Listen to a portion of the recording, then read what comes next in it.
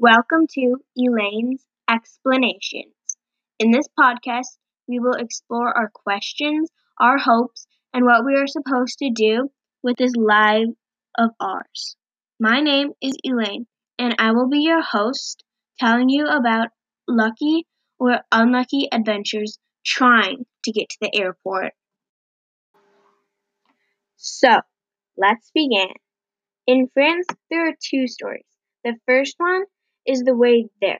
On the way there to the airport, there was a bit of an Uber issue. You see, we ordered an Uber for all four of us to go to the airport. But when he showed up, he immediately looked at us and said he couldn't drive us to the airport. Then we had to order another Uber who came very late. When we were in the car, there was a big race to the airport to get on time. I honestly think he was speeding. Luckily, we got to the airport on time, but then my sister felt a stomach flu and must have been miserable for her. But besides that, the plane flight was pretty luxurious. The second story was the wild story back from France. This was just really weird. Like, really weird. Anyway, so the way back started at the morning of our last day in France. We woke up early.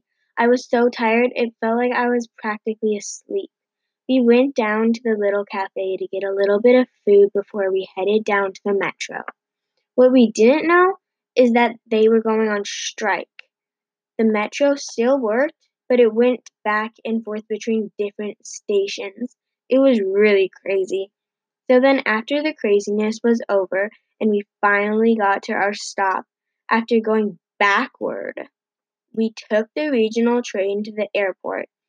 While we were there, we were surprised we weren't late. Apparently, the flights got delayed 45 minutes because of the strike.